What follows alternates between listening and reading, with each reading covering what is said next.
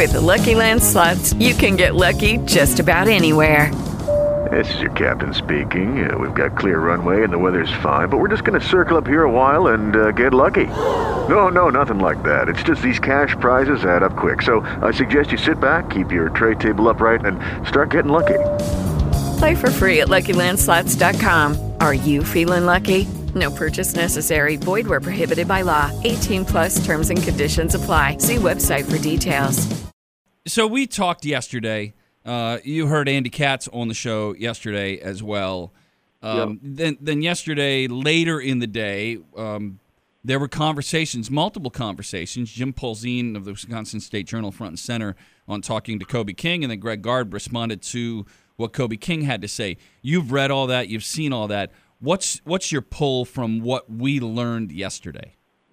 Yeah, this is the first thing. I think Kobe, wherever he was getting advice, I understand you reach out, you have relationships, and you want to be honest, and you want to let people know your side of the story. It would have probably been better if Kobe just would have said, I love my time at Wisconsin. It just wasn't the right fit for me. I wish these guys nothing but the best. They've been good to me. Thank you. And that, I think that would have been perfect. Instead, he got into a little bit of a detail, and it was almost like he was taking shots at Coach Gard and the way he was coaching, cared for him as a person. I actually was calling a Wisconsin Hurt game when that came out. So when I got back home, I sent out a tweet, and it's true. Coach Gard was there for me when I found out my mom had cancer. Coach was there.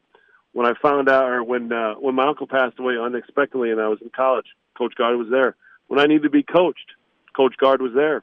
When I started my second career in what this is now, Coach Gard was there to give me advice, to give me opportunities, to give me scouting reports so I could learn the Big Ten, because I hadn't been, that into the Big Ten because I was playing.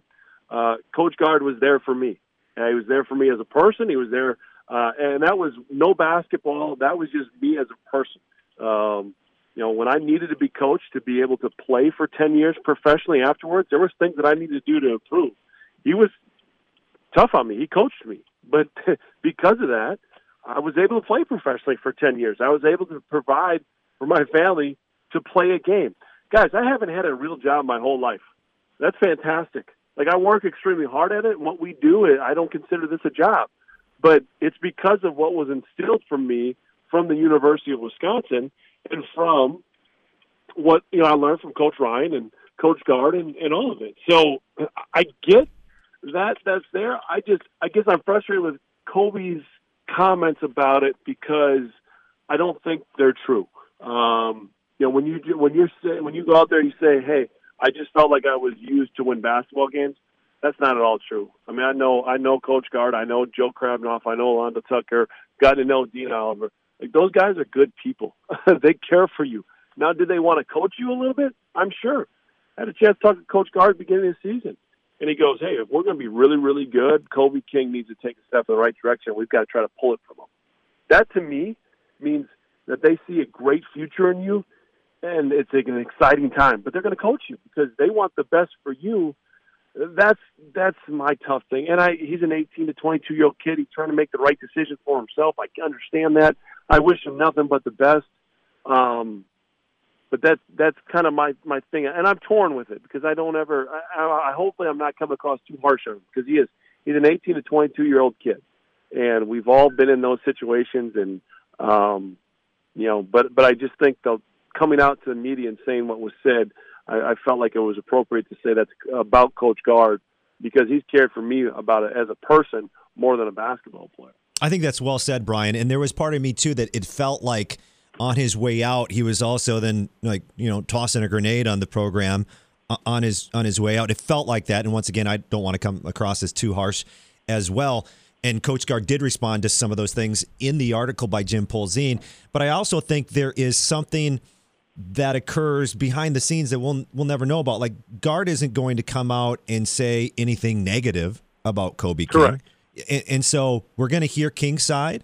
Gard's going to respond the way he did, but we'll probably never know any other type of details that led to this other than just one side of the story. Yeah, but that's why I thought it was of value for me to have my interactions with Coach Gard out there to the public because you're going to have people that are out there that say, well, Coach Gard, he's mean. He's not taking care of his players. That's not true. Like, it's not. I've through the Big Ten Network, I've been able to watch some shoot-arounds. I've been able to watch some practices. If you think Coach Gard is tough, and maybe it's because I played for Bo. Like, that could be the case. Maybe I'm hardened because I played for Bo. But I'll tell you, I embrace the heck out of Coach Ryan and his coaching. I mean, he got into me so many times, but I'll tell you, I was a better player, and more importantly, I'm a better person now because of it. And that's the big thing, and that's I almost feel bad for Kobe, because if you change the mindset and you realize that what's being said to you is to help you as a person more than a basketball player, that those are life lessons that are being taught through the game. Like, I feel like you're missing, and I feel like Kobe's almost missing those opportunities. Now, you've got to let some things go in your ear and out the other, because that's part of being a player, too. There's plenty of times that Bo told me things in what was not the correct way, I would say. But I didn't worry about how it came across. I worried about the message. And I learned it probably my sophomore year. I said, hey, listen, he's going to say some different things. He's going to call me, do some things. I get that. But I want to take away his message, because what he's telling me is true. He's not lying to me. And I'll always say this, as a coach, as a player, if you're not being yelled at and you're not being coached, your coach doesn't care about you. And when that point happens, it's done anyways. So let me ask you this question. In your time, did you? Well, I think you'd have told me if you did. But did you have teammates that? Because Bo was hard on players. Yeah, Bo had a guy every year. Yeah. Did you have teammates that said, "Hey, you know what? I can't do this anymore. I cannot take that in practice 5 days a week anymore." I'm thinking about. I mean, did you guys have to talk players off the transfer ledge about not wanting to be part and parcel of that anymore? So there were tough days. There's no question about it. I didn't have the conversations about the transfer because it wasn't as easy as it is. Right, yeah, you can't do it. Yep. You know what I mean? So it was different.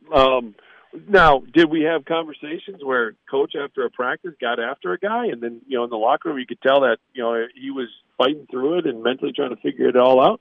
Yeah, we were there for him, and that's what teammates are. So I understand that. But again, the guys that he was doing it was because he was trying to get more out of those guys. Like Cam Taylor was a great example. Bo was a heck of a point guard.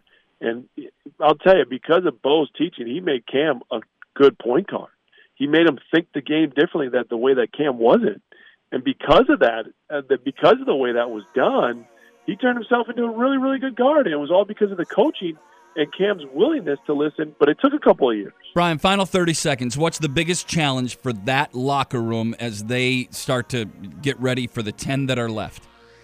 Yep, you got two options. You either come together or you come apart. And I think this group, we saw it a little bit in Iowa, they'll come together.